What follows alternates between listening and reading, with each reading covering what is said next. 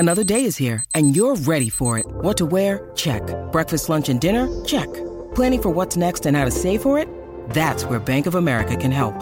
For your financial to-dos, Bank of America has experts ready to help get you closer to your goals. Get started at one of our local financial centers or 24/7 in our mobile banking app.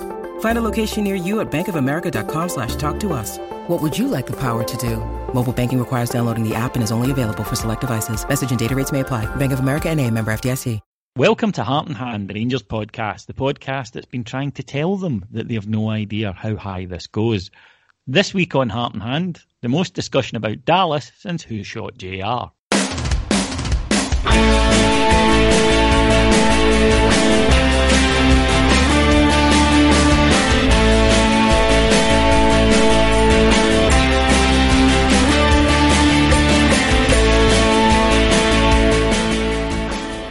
So welcome to Heart and Hand, the Rangers podcast. My name's David Edgar. I'm your host as always, and I'm joined this week by two of the legit heavyweights of Heart and Hand, one literally and one figuratively. First of all, the delectable Mr. Cameron James Bell. David, pleasure to speak to you as always. And joining us from our Tactics show over on the Patreon site, it's Tactics Spod himself, Mr. Adam Thornton. Hello guys, how we doing?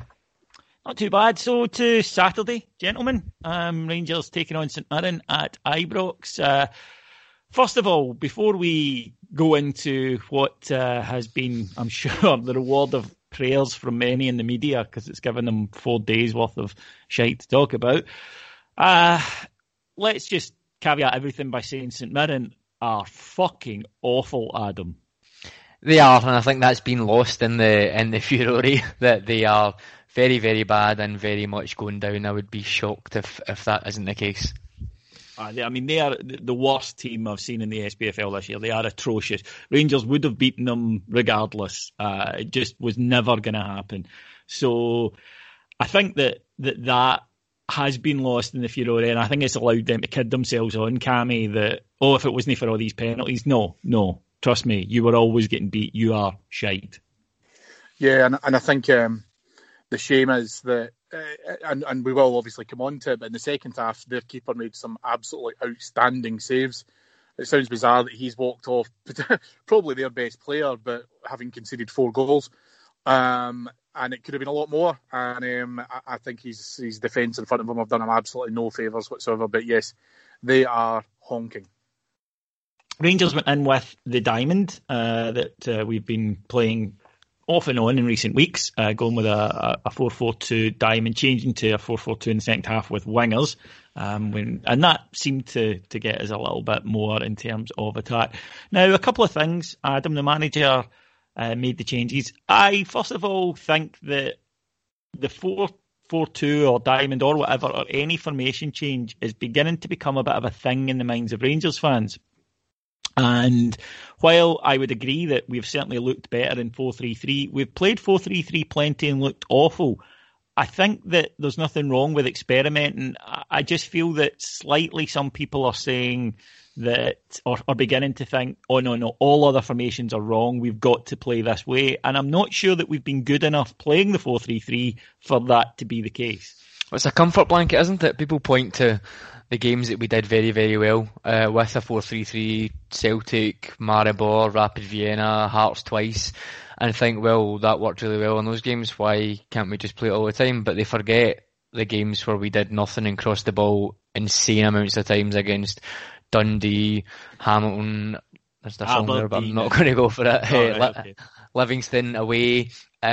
So there's been good and bad. I think it's probably fair to say it's been equal measures good and bad. However, I don't think it's unrealistic to expect that we can A, change formation, and B, get more attacking players in the offensive third, which is something we struggle with. And to me, the Kelly game was absolutely the wrong time to do it. That's twice this season he's introduced a new formation against a team that I don't think it's very well suited to. However, Cowdenbeath on midweek last week and this game, to me, are games where we don't need to dominate the centre of the pitch as much, because, as you said, they are absolutely crap, St Mirren. Therefore, it was a bit of an opportunity for us to play two up front, kind of try and lose that, or not lose that midfield battle, but we're not going to get swarmed in midfield, and basically go for teams and try and get an early goal and hammer them the way that we should. The 4-3-3 is probably built more for suffocating teams, or the way that we play it for being reactive and countering teams. You couldn't counter St Mirren. They were like, it's impossible. So the one example I'll go back to is the Dundee game. They were just as poor as Dundee, I felt, offensively. However, what Dundee did was they sat so deep that the 4-3-3 just got totally nullified. So yeah, I'm seeing a lot of that. We should switch back. It's a comfort blanket. Let's go back to 4-3-3. But I think we need to look at each game in isolation and decide what the best approach is for each game. There are games that 4-3-3 will be perfect, like Aberdeen on Wednesday for me, and we'll come on to that. But in other games, it's only natural to want to get a bit more offensively. Certainly, Cammy, against a team of the quality of St Mirren at Ibrox, I'm not going to complain about having one less defensive midfielder to get in one more striker. No. I'll remind you both that given the furore that we're about to talk about, we'll have plenty of listeners from the other side of the city, so I'd ask you both to keep your sectarianism to an absolute minimum. All right, okay, but what is a minimum, though? Say 60 minute show, 10, 12 minutes. At least 57 minutes worth of absolute chanting and singing of songs that would probably get you a weekender. Right. Okay. I think against teams like St Mirren, you're absolutely right. You can play, I think, around with your formation. I don't ever disagree with Adam when he's right, because you need to be able to use your resources. You need to be able to use your players in the formations that suit them best. And obviously, I think the correct thing to do was to drop Candeias. We didn't have to go gung-ho against St Mirren. We could play with a diamond that, to cause and effect, worked. I mean, the penalty decisions aside, or whatever else as well, it could very possibly be argued you have to be able to get into offensive positions in order to be awarded a penalty. So therefore, I'm perfectly happy with them being able to trial things like that, because St Mirren won't be Hibs, they won't be Hearts, they won't be Aberdeen, where you have to use a slightly more pragmatic, more proven formation and use your resources accordingly. So no, I'm happy with it. When he starts going mental and playing three at the back with a hexagon and one up top, then maybe we'll have to have another conversation about it. But for games like Saturday, it was perfectly fine to be able to do that and potentially do some tinkering, potentially get players used to that system, etc. as well. So no, I was happy with it. And David, just to kind of follow on from Cammy's point there, I think I've seen a bit of complaints online about how the midfielders that we have, we don't feel are suited to a 4. I think that's potentially right in terms of the wider 2. Arfield probably is suited to that. He maybe does his better work further forward, and again, Davis maybe does his better work further back, but it's kind of less about them. It's kind of more about, like we said, they're getting Kent centrally and causing havoc as he did on Saturday, and getting Defoe and Morelos in there and allowing Tav and Barisic to go further forward than they have been without kind of getting... I know they work quite well with a partner, as we've seen, but allowing them free rein. So it's almost as if the midfield can just get through it and not cause anything. You've got McCrory sitting there, the midfield too. You really just need them as ball carriers to get forward, but it's more about the other benefits it gives to the team outside of that, for me. Yeah, there is no perfect formation for us that suits everybody. There are certain things in each one that you go like, well, if we play with Candeias in front of Tav, I think that makes Tav a lot more solid, for example. Yep. I would counter that and say when you're playing St Mirren, that really shouldn't be, at Ibrox, that shouldn't be your number one concern. You know, protecting your fullback. So it's different things for different games. I think it does go back to a point you made right at the start of the show, Adam, which was there are times and places. And had the gaffer gone in 4-3-3 against Kelly, 4-3-3 against Livingston, tried this time in the last 2 games, everyone would have understood. I think it was the fact that he tried a new formation at Kelly. Had it worked, he'd have been a genius. It didn't work. He gets criticism, and such is the life of a professional football manager. But back to the game, it barely started when some really good link-up play, Cammy, really good link-up play between Alfredo and Jermaine Defoe, which was very heartening to see when Alfie, who was excellent all day, Barry's shooting, but had a tremendous game overall. He did what he does so well, which is just batter through the opposition defence wide, cut inside, played the ball back to Jermaine Defoe, who took a touch and was summarily halved by the St Mirren defender. I don't think there's much doubt about this one. Well, there's not. And I'm so pleased that Michael Stewart agreed that this was a penalty, because, you know, since watching it on Saturday afternoon, I mean, I've lost 2 nights worth of sleep until I got to hear, Michael's opinion. It's the most blatant of all the penalties. I'm not too sure about the St Mirren lad. I know that following obviously on in terms of some of the reviews, I think that's he's a player who's kind of prone to making some of these mistakes just because I think he's a bit younger and it was a bit of a daft challenge. And listen, do you know what? It happens. We've just mentioned Ross McCrory. He's done not dissimilar in his past before. But again, Morelos makes the absolute difference here, and thankfully seems to be playing a bit better with others. I think is probably the best way that I can kind of describe that, because he can come in and he can absolutely ragdoll any defender, whether it's centrally or on a wing. And as soon as he comes in, lifts his head up as well, he starts looking for options. And Defoe's feet so quick, moves it away from the defender, and he calls the defender into making that challenge, which he duly does. Yep, man. Excellent penalty from James Tavernier, as always, puts it away. And then Rangers, Adam, a phrase I used at the weekend and I stick by it, it was almost as if St Mirren had lulled us into a true sense of security, because Rangers, having scored so early, I think didn't quite get up to, the manager said afterwards that he felt that in the first half they were sloppy. And to be honest, it was almost like it was too easy. And that's a trap we've got to avoid. You can do that when you're 3-4 up, but get 3-4 up first. It was almost like Cowdenbeath on Wednesday, that they switch off. And in the first half, they just could not really get anything going in that opening 30 minutes. Yeah, it's as a wise man says on these pods, the most important goal is getting the second goal, and that Damn just straight. Was saying that to young James and Stuart walking into the ground, so we've got to get the second. But it's true, because you're right. It can go either way in these games for us. We get the first goal early doors, and that's the catalyst for us to go on and give teams a pasting. However, sometimes we get it and we do get a little bit flat, and we get lulled into not believing our own hype, but thinking, well, we got the first goal, great. We struggle to get the first goal sometimes, but really we want to kill it off. And you're right, there was a couple of decent bits of play, but nothing really overall until the second penalty, I should say. I was going to say second goal there, but the second penalty. I think actually, just to go back to the first one a little bit, Defoe actually takes quite a poor touch when Morelos plays the ball in, which I think maybe gives, is it Erhan or Erhan? I'm not sure what the St Mirren guys. I think it's like Airhorn. It sounds a bit like Airhorn. So I don't know if that maybe gives him a little bit of hope, but as Cammy said, the second touch just takes it away from him, and it's so blatant. And yeah, up until that second penalty, we did kind of, as you say, believe our own hype a little bit. Yeah, huffed and puffed a wee bit. But then the second penalty was given, another foul on Jermaine Defoe. Not a lot in it, although I would say that at the time I thought it was an absolute stonewaller. Since then, there's been a bit of controversy with Steve Clarke for some reason. I couldn't quite figure that out either. Saying that he thinks Jermaine Defoe should be banned for diving, despite the fact that Jermaine Defoe doesn't scream for the penalty, doesn't go down heavy, just instantly bounces back up and tries to get on with the game. Cameron, you're a qualified SFA ref. Who's right and who's wrong in this? Do you think I'm honestly ever going to agree with Steve Clarke? I would hope not.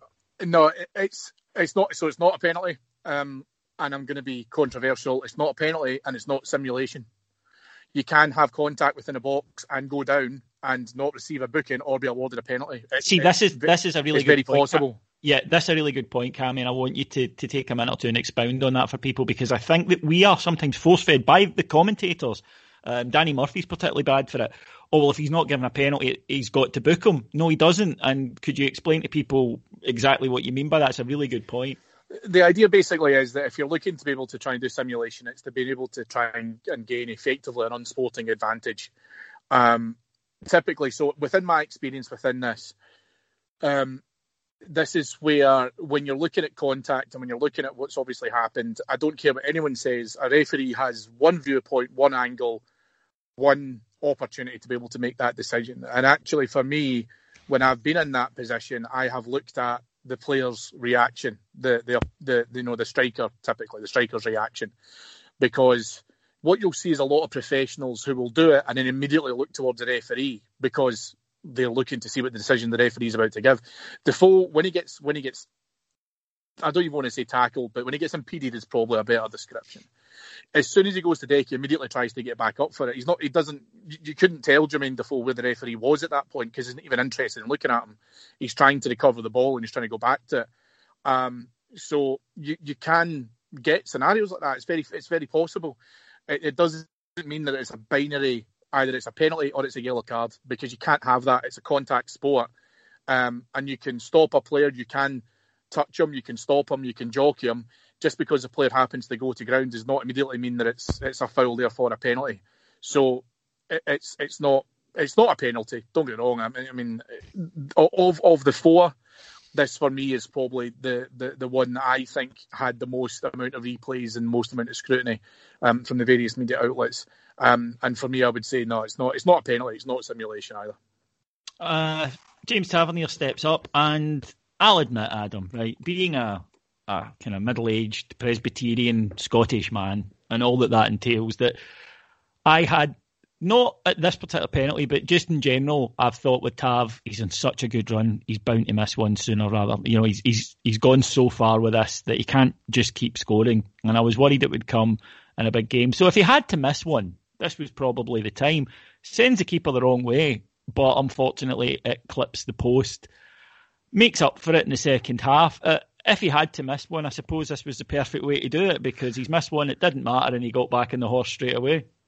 He did. I'll come on to my views on the third and fourth. I'm sure Cammy will talk us through the actual legitimacy of all other fouls, etc. But in terms of the whole who's taking the penalty thing, we'll come on to that a bit later. But yeah, you're right. I mean, it's kind of unforgivable, this one, because he sends the goalkeeper the wrong way just about, I think, before he hits it, and to not just roll it into that corner, but take a bit of a heavier touch. See, as you say there, you're right, because we all saw the keeper had gone the wrong way, but there was still time to wait for the ball to hit the post. Your problem with that, though, was that Tab's in a really difficult position. It's a horrible position for players who take penalties to take two in the same game.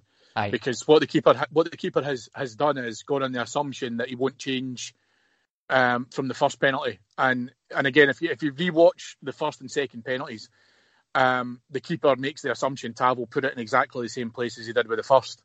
So you're in that horrible coin toss of, do I just do the same thing and hope that the keeper thinks I'm going to do something different, or do I do something different and hope he thinks I'm just going to keep it in the same place? It's actually a really horrible situation for players to be in within the same game. There's a simple way around that, Cammy, which is then you have a policy that nobody hits two penalties a match. Yeah.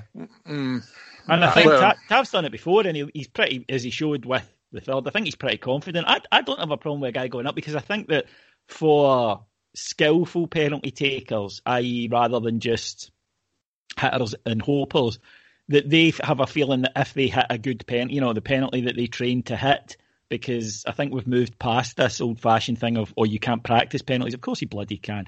And I think that there's just a thing, if I put the penalty where I want to put it, I will score. But, it happens.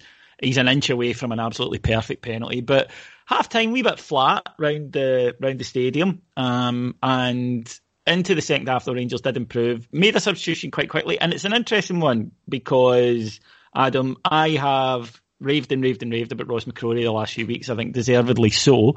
But he was taken off after 57 minutes, after a pretty disappointing game, in all honesty. Ryan Jack came on and I thought played the role much better. It's such an interesting one because Ross McCrory, I think, is a brilliant player, but again, it might be the horses for courses thing. And strangely enough, he might be better in games when we don't have the ball. We had a live show at Ibrox on Friday night with Kevin Thompson, now a coach at Ibrox, but Kev said to us, he's one of the best young players he's seen without the ball, and he just has to improve with the ball. So matches against Celtic, Aberdeen, etc., where they're real hell for leather affairs, he is ideal. You just don't have him in your team. But days where you don't quite need that as much, and you do need people with more composure in the ball, at this stage of his career might not be his game. I think that's fair. I think he did have a poor game. And he just got booked as well, so maybe there was a little bit of that involved. But I think you're right. I also don't think that two-man central midfield that we went to, I don't think he's mature enough as a midfielder to play that personally. I know we were 2-0 up, etc., but I'm not sure he's quite got that positional sense. He's very good off the ball, as you said, in terms of breaking things down and feeding counter-attacks, etc. But in terms of forcing the play and threading a pass through, there are other players who can do that. And like you said, Jack come on and had a better game from that respect. I'm starting to, yeah, you're right, different horses for courses is absolutely fine. I'm starting to think it's maybe more about how we approach or what players we play. I'm talking particularly in the midfield. If we play more attacking players like Davis, or even at times if we have Kent in there in a midfield three, who literally has been told to bomb forward and do kind of what Rogic does for Celtic, just get forward, no defensive capabilities, but create another avenue. If we look at that midfield three in a different way, rather than what we've pretty much done this season, right, which is we're going to have a sitter, a passer, and a box-to-box, we kind of try and shove people into those positions. Jack's done the sitter role, Koulibaly's done it. Koulibaly's been the box-to-box, Jack's been the box-to-box, Davis has been the passer. We kind of have these three defined roles that don't really suit many of them. So if it's maybe just ways of getting more attacking players into the team by having a midfield three like that, then I think you're right. I think someone like McCrory might be able to sit out of these type of games and come in for the kind of bigger ones where there's more pressure on the defence. I think sorry, buddy. There's an interesting point that when you talk about McCrory that my friend Kevin Thompson made on Friday, which was I'm not sure he said you were his friend. He did. He said I was his friend. He said no. He said I was his friend. No, Cammy. He said on more than one occasion, me and Davey. And how many times he say? It's like I said to Davey the other day. How many times he say that? I counted 7. That's how many times I counted. Because we're friends and we tweet. You know, I tweet as well. Do you know what I mean? No, well, we text. You don't have his number. I've got his number. No, I stand outside his house. Well, that's true. But this idea of potentially dropping McCrory back and putting him into the back four for certain games, I don't think that's a bad idea whatsoever. The reason being is because what's interesting about McCrory is when you say that he's able to read the play, sometimes where he can do basic passing, he can do some short range passing. What would be quite interesting and would be able to see if you've got guys like Kent and Candatis, even potentially using them more in a 4-3-3, but using guys like that where McCrory can then at least put the ball forward to them. So he's going to hit it maybe 40, 50, 60 yards for something for them to be able to try and run onto. It starts to enhance that side of his game, which at the moment just now I think is pretty difficult for him to do within the midfield because it feels very contained, feels very tight. Maybe moving him back a bit gives him a wider spectrum to be able to try and do that. That could be something which at some point, you know, Gerrard might want to be able to try and experiment with. And games like St Mirren are good opportunities to do that. And both of your best friend, Kevin Thompson, also said on Friday night that he thinks he will eventually move back to be a centre-half. And that was something that I'd called out a couple of weeks ago on the Tactics pod as well. That I could see that. I don't think he's anywhere near it just now, and his best position just now is defensive mid. But as he gets closer to his mid-20s, or maybe even a bit later, I could probably see him taking a step back and being that kind of ball-playing centre-half who brings it out and pings those passes, as Cammy said. Now, 1-0 after an hour, there was some murmuring started to go around Ibrox, and the angry man in my section was very upset by this stage, and every second. Was that Martin? No, it wasn't. I mean, we were talking about this actually at the game because I came in and I said, "Oh, I've got this guy in my section," and a couple of the boys from the pod said, "Oh, I've got a guy like that in my section." So I asked a few friends, and it turns out everyone has an angry guy in their section. A guy who just right from the start, oh, fuck's sake, Rangers, this is fucking terrible. I can't believe the phrase that I got into that is, I can't believe I pay to watch this shite. And I'm like, yep, that came at 2-0 actually, but at 1-0 he was positively apoplectic, and you're just like, dude, calm down, you know. It can't be good for your blood pressure. I've got one behind me, and what I've not actually told you this, but the last time we sat together was the Aberdeen defeat before Christmas, and you kept agreeing with the guy behind me who is annoying and moans at everything, and you were like, "Oh yeah, he's right," and I'm like, "No, he's fucking not." But I didn't say it at the time, obviously. What that is, Adam, is that I'm quite false. The reason I'm so popular, Adam, despite once you get to know me that I'm a right cunt, is that I have an innate ability to read people, and therefore to play off to their personality, and then they come away and they go, "He's such a nice guy, he's such a great guy." Whereas in actual fact, I'm maybe thinking, what a fucking bellend that guy is. So that's all that was. It's as he used to be called, the master of puppets. Yes, that's basically. I did just. People think they've met me. You never meet me. You meet my representative. You know what I mean? I'm inside my head in my happy place. Right? So on my own. This is all going a bit Patrick Bateman, American Psycho. It's like you just meet a shell. There is only a shell of David Edgar. There is nothing else inside it. One of my previous jobs, they made me go and see a psychiatrist after episodes, and what she said to me was borderline sociopathic tendencies. I said, what does that mean? She went, well, it means you probably won't kill anybody, but it means that you could order it and not care. I was like, that sounds a bit right. Like the Big Bang Theory when Sheldon sends a robot out and with his face on the computer screen, that is essentially you. Funnily enough, when we first watched The Big Bang Theory, Sally kept turning around at me and going, you are Sheldon, and then Scott watched it. And he would be texting me as he was watching the box set going, holy fuck, you're this guy Sheldon. And there's a lot of him where I think, did they steal that line off me? But anyway, on to the second Rangers goal, which did arrive via the medium of a penalty. Cross in from the right-hand side. St Mirren defender jumps with his arms in the air, quite clearly hits the ball. Referee gives a free kick initially, looks at his linesman. His lineman runs to the edge of the box to indicate that it is a penalty. And the referee gives it. Right, this was right in front of me where I sit at Ibrox, right? I'm in the main stand. And it was right in front of me. It looked absolutely like it was inside the box. I would have sworn, not with blue-tinted specs on, I would have sworn it was inside the box. On replay, it starts outside the box and quite clearly continues into the box. Cammy, did the ref get it right? I will defend, because I mean we have a go at refs and linesmen every week, and I will defend the linesman. From where he was, it would 100% look like it was in the box. So where I was in the Copeland rear because I was using our friend Colin's ticket, and it was directly in front of me as well. So I think because obviously I've sat in your seat in the main stand as well, Davey, from our direction, we must have had probably quite a right-angled approach towards it. Because obviously I'm looking behind the goal, you're looking side on, and it was in the box. I think your problem with that decision is the way how he's put his hands up, whilst I understand to protect himself.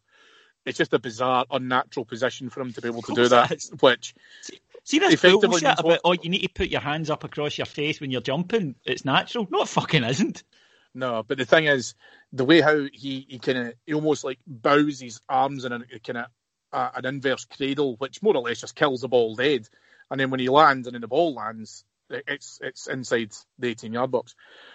So I thought it was a very good decision. I thought it was a penalty. I think the other thing is as well, because he is jumping towards the Copeland stand, that's what carries it into the box. So when he hits he's jumping into the box, he's going backwards. And a line I will use when we come on to the next penalty decision. If it's on the line, it's in the box, and it was on the line. And as I say, his momentum certainly has taken him further forward than it's landed.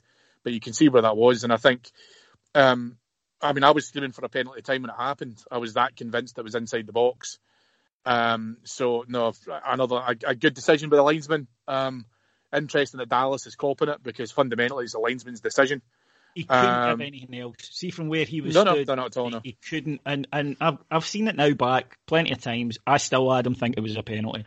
Well, that's the thing. We're having to see it back 5 and 6 times. I sent the still to you guys, and he does start outside the box. But what I hadn't realised on that, and as it probably comes more to the fore with the fourth penalty, is if the fouling begins outside the box and carries into the box, then Cammy, I didn't actually realise that the ref is actually following the laws of the game if he then gives it as a penalty. I just assumed wrongly that if the foul originates outside the box, he needs to pull it back. So by that, both of those are legitimate penalties then, because by the letter of the law, there is fouling happening inside the box. Where it starts is irrelevant.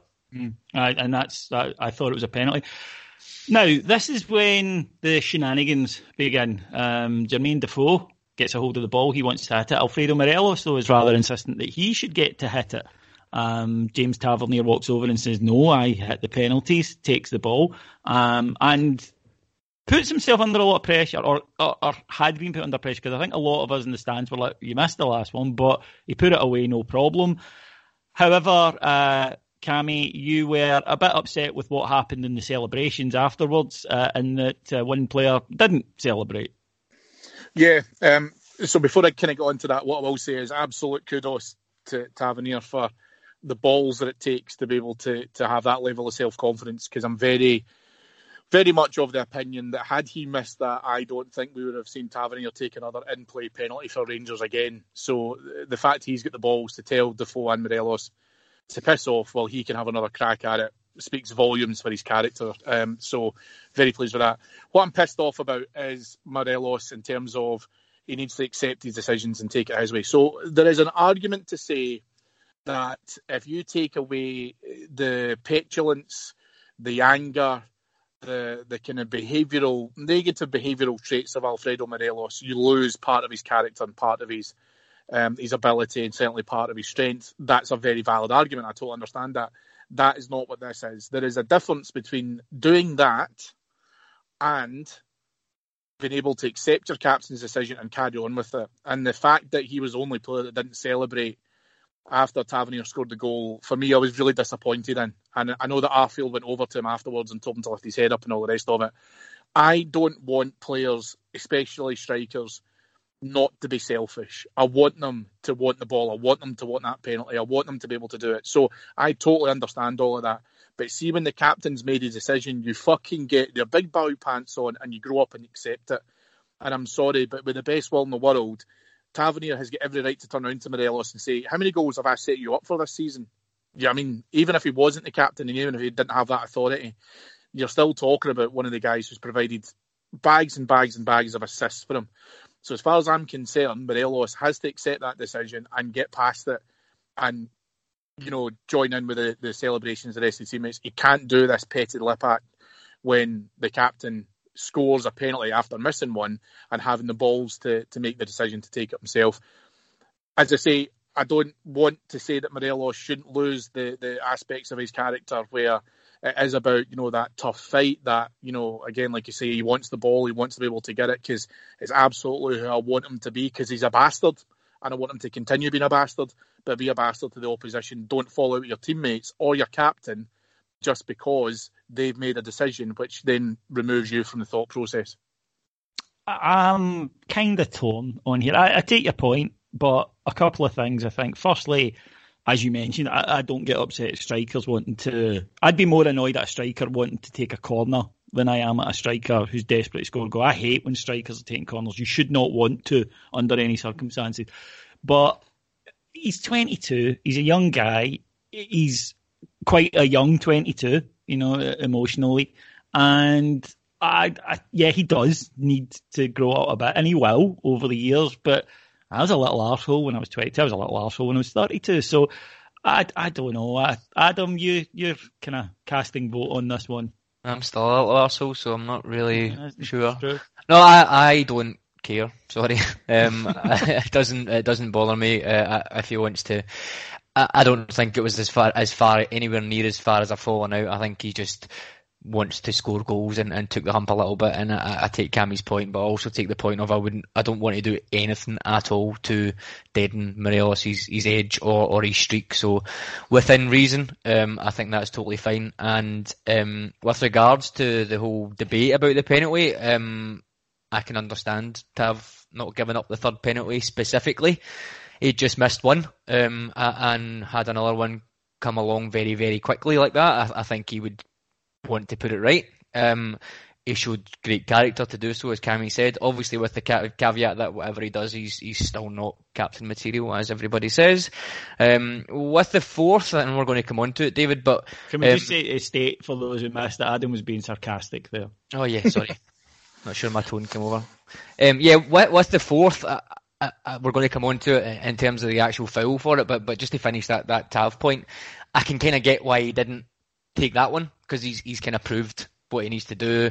He's maybe not bothered about getting a hat trick, or it's a selfless act for him to. It's more important to him for Defoe to get his first Ibrox goal in a game that's pretty much done by that point. So good character and great leadership, I think, on that one. Again, great leadership is not a quality that a captain will have. So again, that's sarcasm.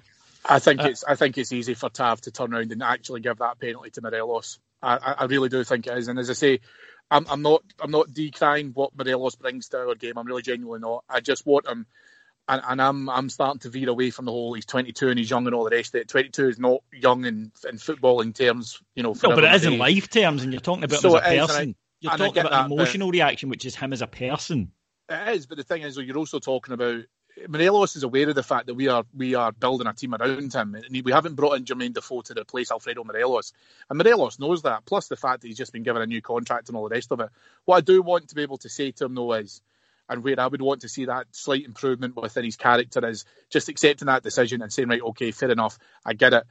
And it would have been easy for Tav to give him the next penalty, and he still made the decision to give it to Defoe, which I think was a harder decision, but well played to James Tavernier for making it. Yeah, I think both of those decisions, the easiest thing for me to do was let Morelos hit the third penalty and let Defoe hit the fourth one. Obviously, with hindsight, you don't know you're getting a fourth penalty, or maybe we did, but well, I think those are two difficult decisions, and given the couple of chances Defoe had in that game, the chances he had against Cowdenbeath, I think he's thought it's more important to the team for two strikers to be firing, and therefore we'll give Defoe his first Ibrox goal when we are 2-0 up. The game is done. Unfortunately, Morelos misses out, and if he'd have given him the third one and scored it, fair enough. However, you want to have in the back of his mind, when a penalty comes up Wednesday night or Saturday in a crucial game, you don't want in the back of his mind him thinking, fuck, I missed the last one. Yeah. At least he's going into those games thinking, I missed one, but I stepped up and scored, and I've also given Defoe one. So it was two difficult decisions, but I think it's worked out okay, and I think Morelos got over it. There's probably a good... and it's a good compliment to Morelos for the fact that he doesn't give him the penalty because he thinks he's probably the most likely to get a goal from open play anyway. So, again, there's a compliment there from Morelos in the fact that he's not handing him that opportunity on a plate, Penalty 4, really probably the one that has taken it into the realms of, well, you never see that, was a foul on Daniel Candeias, which, again, being honest, I burst out laughing at 4 penalties, and this one I thought was outside the box, but having seen it again, Cammy, on the line, and definitely a foul. Definitely a foul. Bizarre decision-making process by the St Mirren player, because he is behind Daniel Candeias, and yet there are two centre-halves coming towards him. He obviously decides that he's missed out in the Six Nations, so he decides to rugby tackle him to the ground, which is absolutely bizarre. Starts outside the box. He still has a hold of him, and Candeias is now within the box even before the guy has realised where he is positionally, that he's going to concede a penalty. And again, it's one of those ones, even if it wasn't inside, if it's on the line of the box, it's in the box, and therefore you have to give it as a penalty. What I thought was really funny about this particular one was, I don't think the St Mirren players quite realised what had happened, because they had habitually started to form a wall on the edge of the 18-yard box, because I think that when they heard the whistle blow, they thought he'd given a free kick outside the area. Initially he had, but again, he looked at the linesman went in the box. Yeah, well, I didn't know that, because watching it at the game, I thought he immediately pointed to the spot, but it could have been construed as he's obviously given a free kick in that, and to the team shooting in that direction. So I thought he pointed straight to the spot straight away, which is why I was like, well, from my angle, I thought, okay, yeah, he's either in the box or just immediately outside it, and I thought, no, the referee's obviously closer to it than I am with a better angle, so he's given it as a pen. I thought it's a clear penalty. It is a penalty. As I say, I have no idea what the hell that boy's doing, holding on to Candeias when he's trying to come into it. Biomechanics would also suggest, apparently, if you listen to certain idiots on a major sporting programme on a free-to-air channel, that Candeias upwardly dives in order to be able to get into the box, which is the most idiotic thing I think I've ever heard. When a guy's holding you by your right thigh, how the hell you're supposed to get that level of trajectory? So again, idiotic. Candeias goes down, as he's absolutely right to do, because of the fact the guy's grappling him below the waist. And yeah, absolutely correct decision. Cammy is obviously the guy among us who's got most experience of a guy grappling him around the waist. Below the waist, David, below the waist. If we're going to go to court, let's get our facts right now, shall we? If you've stolen the sheep, you might as well shag it. Adam, I thought you had a point. I was going to say, just on Michael Stewart there, I think it's hilarious how he's trying to come across as balanced by saying the first penalty is a penalty, the next three are not, which is incorrect. The second one is not a penalty. 3 and 4 are definite penalties. But he says, "Oh yeah, but I definitely think the fifth one was a penalty." Now whether that's a penalty or not, that's That's the foul on Morelos. Yeah, it Yeah. was a penalty. It was. But Whether it's a penalty or not, that's him just saying, "Look how balanced I am." The one that wasn't, the one that never got as a penalty, that was definitely a penalty. I'm so balanced, when really 3 and 4 are the ones that he should be agreeing on a penalty, and it's ridiculous to suggest otherwise. As Cammy said, how is it even possible when you're being held back by your thigh to then jump leap into the there. box? No, it's Mental. Michael Stewart is a moron, shocker. It's not exactly man bites dog. But moving on then, Jermaine Defoe, we've kind of covered it. There's a bit of sclaff for the penalty, but he gets it, smashes it away. And Adam, I thought Jermaine Defoe had a pretty good match, actually. You can see that he's still short of fitness, but it's coming. He's got 2 goals in 3 games already. And I know people will say, well, one was a tap and one was a penalty. It doesn't matter.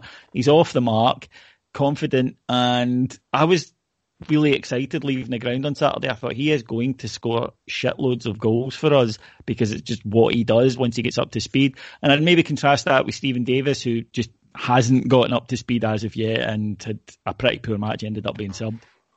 Yeah, I think Defoe first looked much sharper than Wednesday night. If that's the difference game to game, then I think we're on to a winner, definitely.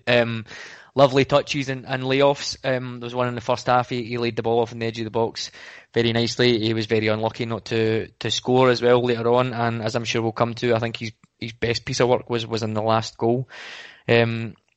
Yeah, I think he's looking sharp. He's looking well.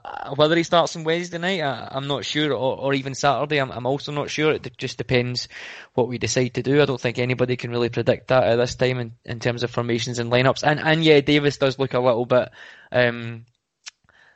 more like he's not played any football in the last year or so than certainly Defoe does. He looks like he's struggling to get his rhythm and get up to speed with what we're doing. A couple of decent moves, etc. He probably was quite unlucky not to score as well in the first half, in the lead up to the second penalty, I think it was.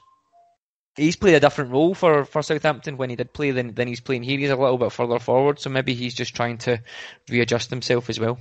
Seconds later, Jermaine Defoe plays a great ball through to the onrushing Ryan Kent, who tops off, in my opinion, a man of the match performance with a lovely lifted finish into the net. Ryan Kent is so good, Cammy. He can go either way. He's 2-footed, he's quick, he's direct, and I think he's playing with a confidence and a freedom that, by his own admission, he hasn't had so far in his professional career, and we've got to try and get this boy for at least one more year. 100%. I would get him at all costs. He's so fearless and dynamic when he's running with the ball. I mean, it's big comparisons, but when you consider some of the wingers that you and I have seen in our lifetimes, David, he's got a real opportunity to match, if not better, some of those guys that we're talking about. I think what's really great about Kent, for me, is he isn't one of these wingers that wants to be able to do the same thing all the time. So he's not a winger, for example, who... He doesn't have a trick. No, let's just get to the byline, let's get a cross in. Let's get to the byline, but let's come inside. Let's get to the byline and then double back and then pass back to the fullback who might be supporting or anything like that. What he wants to be able to do is with the variety, and I think Saturday showed in the first half, when obviously he does come inside, hits a beautiful shot with his right foot, nice curler that obviously comes off the bar.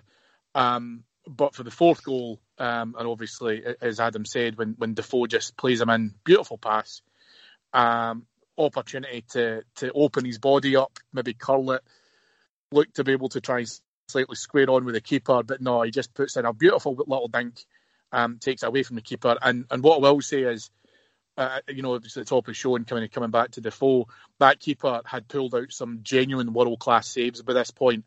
The penalties, you can't really do anything with, right? So let's put that to one side for a second. But Defoe... Three of them were great penalties, yeah. Yeah, absolutely. But the thing is, though, that from open play, Defoe tested him, at least once with a fantastic dig that the keeper did really, really well to get down low to and save with his right hand. So you're actually thinking, his confidence might not be too bad, but Kent just absolutely gives him the eyes and then puts a wee dink over his shoulder, and it was just a great finish. He's a great talent, Kent, and don't get me wrong, obviously the Old Firm game, we're talking about it after it, that people played really well and there's a level and blah blah what have you. But Kent looks like he's just maintaining that form week on week. And he just looks like a tremendous asset for us as well. So I would absolutely do everything that we can to secure him. And I think the other good thing, and it's always interesting about loanees who come from big clubs, like Liverpool, obviously, that sometimes you might think, come up here, I'll do my time, and then I'll head back down the road and maybe I'll get like another move out to a club in England or somewhere more local to my parent club. I think he's really, really enjoying his football at Rangers. I think he's really enjoying being part of the club, being able to try and play in games such as Old Firm game. He'll enjoy Wednesday night because I'm sure he's going to play in that. So I think he's quite enamoured with the club and the support and stuff as well. So if that relationship can continue to bond and we can get him longer term, absolutely get him snapped up as best we possibly can. So there ends a game where a referee has tried to stop Celtic winning the title. A referee who's so biased against them, he gave them a penalty for a foul that happened about 4 yards outside the box in a cup final. But of course, that doesn't count. So moving on, Wednesday night, Adam, Rangers going up to face Aberdeen in a live match at Pittodrie with a poor recent record against Aberdeen, despite even throughout the last few years being quite good against them. Now, this is where the tactical discussion, I think, gets interesting because I think people are going to be screaming for the 4-3-3. However, that's kind of what we played against them previously, and in the previous two matches, we were woeful. Okay, the first one, we had Sadiq up front, less said about that the better, but we had Morelos in the second one. We're playing against 10 men for half an hour, and the 4-3-3 failed to even make a chance. It's the context of the game for me. Like you said, the semi-final, they're just wanting to soak up pressure and try and get us to extra time, even get us to penalties or get the winner as they did. And the home game before Christmas was they would be delighted to come away with a point. They went down to 10 men and they sat in, and we can't break teams down, or we're not very good at breaking teams down. I think the obvious comparison is the first game of the season where we were excellent for the most part, but unfortunately didn't kill the game and lost a poor goal late on. However, the onus is on Aberdeen to win the game, really. Ourselves, obviously, because we always want to go in and win, but they have more to lose, I think, in terms of if they sit back for a draw. I can't see them doing that at home. Therefore, they will come out, I would expect, or as out as they ever do. And for me, 4-3-3, we're better at it now, undeniably, than we were on the first day of the season. We can not quite sit back and pick them off, but play the game that we played. Either the game against Celtic, where we press from the off, or maybe something like Maribor or Hearts, where we just take a measured approach and see how they're attacking and try and hit them on the counter. I think it really depends on what Aberdeen come to do. If they come and they're quite happy just taking a point and sitting back in their defence, or they want to come out from the off, will kind of dictate how we approach it. And if we play to our best, there's no doubt we can win it. And to echo Cammie's point, I think Kent should absolutely play.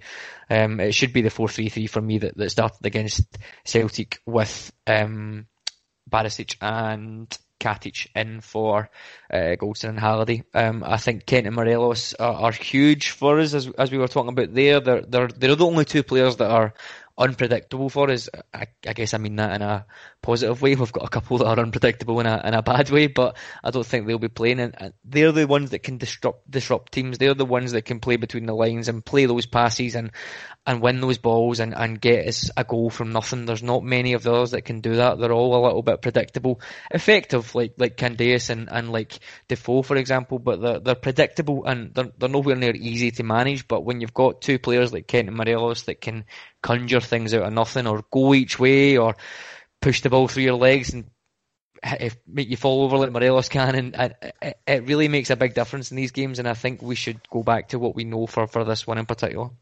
Cammie, it's a season-defining week, and I don't say that lightly, because 2 victories and it's all to play for.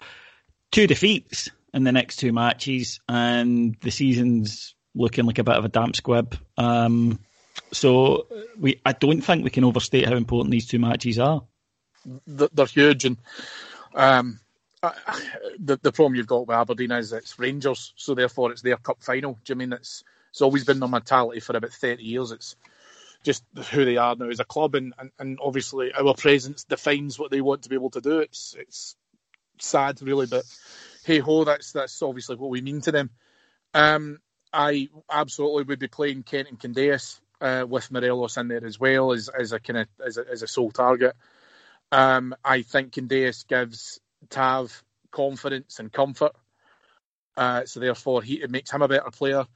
I want Joe Worrall that played against Celtic, not the evil brother that played against Kilmarnock. This game on Wednesday is a really good opportunity for some of these players to show that we can't just raise our game against Celtic and then hope for the best, because we'll still lose the league, because we'll take our focus off of teams who are not above us. We will start to lose focus on teams who are capable of getting points off us, which they have proven. So we need to go at this with a lot of intensity, which we didn't have to do against St Mirren, we didn't have to do against Livingston.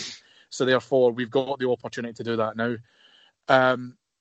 What I would say as well is, in terms of this week, is this is an opportunity for us to use February. I know we've just literally finished talking about December and how that was a season within a month. This next 3 weeks for me, whilst they are still in Europe, will be extremely interesting, because now Saturday was our first 3 o'clock kickoff, I think, on a Saturday since November. But now we're in this position where we can start to gain points and Celtic have to close a gap that we have shortened. They have to be able to obviously start to, increase that again, and we pile more pressure on them to be able to do that. That's absolutely what we have to be doing. The Scottish Cup on Saturday is our best chance, and I say that with a bit of deflation because the league is going to be tough, and it's on a knife edge, the league, as far as I'm concerned. But the Scottish Cup is our best opportunity now to get a major piece of silverware for the first time in a very, very long time.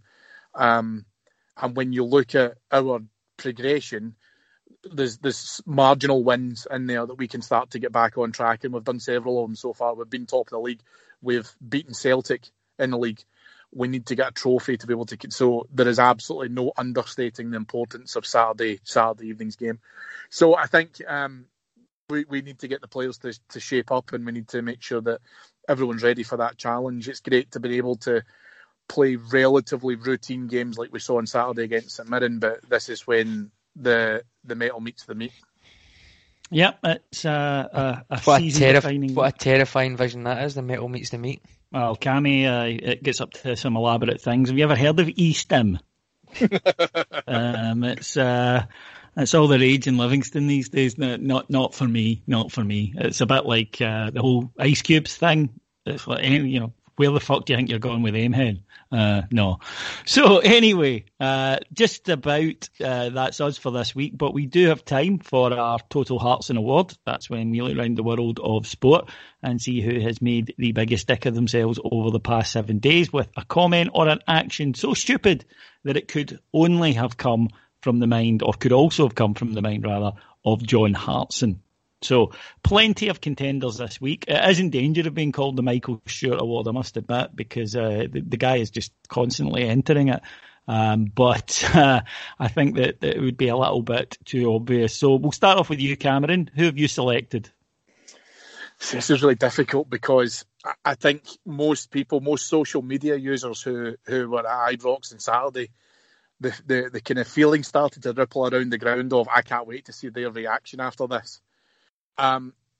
There's been some absolute beauties. Our man Timo Mouse, who does get things spectacularly wrong. Really interesting to see about the fact that this was the second time that 4 penalties have been awarded in one game. Therefore, that's making history. Well, it's really not, because it's happened before. That's history. This is now just repeating the same thing that's already happened. History's quite that's generally, to make history, it's generally, first time. People don't, nobody knows who the 312th man on the moon was. Yeah, exactly. There was another great comment where I think it was Andrew Dallas has awarded Sevco 7 penalties so far in his career, 2 in the last game and 4 in this game, which I just enjoyed the maths of there as well. I think I don't want to necessarily pick Michael Stewart, because I just think it's hilarious that a guy who has already been ragdolled by Craig Levein recently still has the temerity to question every decision just for the sake of being a kind of shock jock out of the back of it. And he doesn't even have the capability to be able to try and do that. But my one is going to be our man Timo Mouse, who said, "This is making history, but it's already happened." Yeah, fair point. Adam? Seeing as Cammy picked almost every single one that I had there, I'm going to go for Steve Clarke. That today is mental. And David, I think you alluded to on the flagship. Can you imagine Gerrard coming out and saying in a Hamilton versus St Mirren game, giving his opinion on whether it was a penalty or not? It's just total. I don't even know if it is gamesmanship, as you alluded to, for the game coming up, or trying to put pressure on the referees. I think it's just irrelevant. I think it's just sour grapes that because they got beat on Friday night, that they think, when he said there's an offside decision in his game on Friday, it was offside and it was 3 metres onside. But he's moaning about an offside decision versus 5 penalties that he thinks only one's about. It's got no relevance to him whether or not we had all those penalties. Are we not going to win because we got 2 penalties or 3 penalties? It just is bizarre. And he, as you alluded to, while he's got the upper hand on us in terms of games won, etc., we kind of don't really have much of a comeback on it. But I'm hoping that as of Saturday, we kind of demolish that for him and just show it for what it is, which is just bitter pettiness that we won a game and they didn't. Steven Gerrard hates talking to journalists about Rangers, and he's the manager because he hates journalists. Could you imagine a journalist asking him a question about another team? I couldn't give two. Withering, shits about withering it. Withering look would be given. I'm going to go for that cat that came on the pitch in Everton against Wolves, because I later found out from the Wolves manager, Nuno Espirito Santo, that it's bad luck. That sounds like you were talking to him. Well, yeah, beard tips and such like. I like him because at first I was like, no, I'm not having that. Guy looks like a tramp. But I've later found out that he lives the gimmick. He smokes 60 fags a day, and apparently commits to it. Yeah, they were having to basically rub nicotine patches on him during the tense matches, and I love that about him. But he said afterwards that it's bad luck in Portugal just to see a black cat, and it turns out the Everton manager, and people know I've got a fondness for Everton. Well, he's Portuguese, isn't he? So that cat. He's got 2 Portuguese managers to bring bad luck to, and he gives it to the Everton one. Although a lot of it, I think, is to do with the fact that Marco Silva, as is increasingly becoming apparent, is a fucking myth, and will be out in his arse soon. I don't want to give it to the English market, but if you get the chance, please check out Paul Ince's recent comments about the fact that he could have done the same job that Ole Gunnar Solskjaer has done at Man United. Yeah, it's hilarious. He's actually had to write a follow-up piece talking about the explanation of what he meant by saying, I could do as good a job, which was, well, I've managed in all 4 divisions. Yes, and you've failed spectacularly in all of them, Paul. Yeah. So, congratulations. I never understand that. I've managed at 18 clubs. Well, that means you've been sacked. What was it he said? Everybody could see the problems that United had under Mourinho, and it was quite easy to solve them, really. Okay. Yeah, it's not champ manager, Paul. But that'll be the next thing I'll be coming at. It's like, look at the season I'm having with him here on Football Manager. But I was slightly disappointed as well because it was a cat on the pitch, whereas everybody knows that football hasn't been as good since you stopped seeing dogs on the pitch. Because even men with steel hearts love to see a dog on the pitch. So that was a slight disappointment. But I'll give it to Steve Clarke because he annoys me with his mumbling, staccato, strange sentences that he puts together. And yeah, fuck off, Steve. And tell Boyd as well, none of us give a fuck what anyone from Kilmarnock thinks about our club. So do one. Okay, folks, thank you very much for joining us. Just time to thank our executive producers in London, Mr. Mike Lee and Mr. Paul Miles, to tell you that if you go to Heart and Hand's Patreon site, that's patreon.com Heart and Hand, that's patreon.com/Heart and Hand, you'll be able to get up to 5 shows every single day on all things Rangers, starting at just $1.99. Try it, you will absolutely love it. Thank you to my 2 guests in today, the wonderful Mr. Adam Thornton. Cheers, guys. The spectacular Mr. Cameron James Bell. Thank you, gentlemen. We'll be back on Thursday after the Aberdeen game. Till then, take care. Bye.